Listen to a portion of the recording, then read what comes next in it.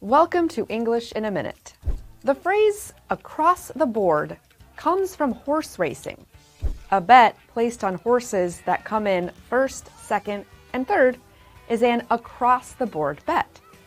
But we use this in other ways too. Dan, don't forget, pickleball practice tonight. But we don't practice on Fridays.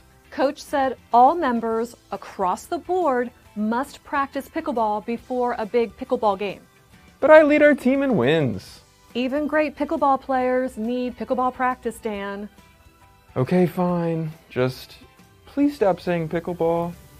Pickleball.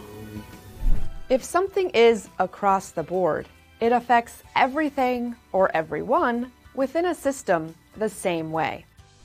Even the best pickleball players on a pickleball team.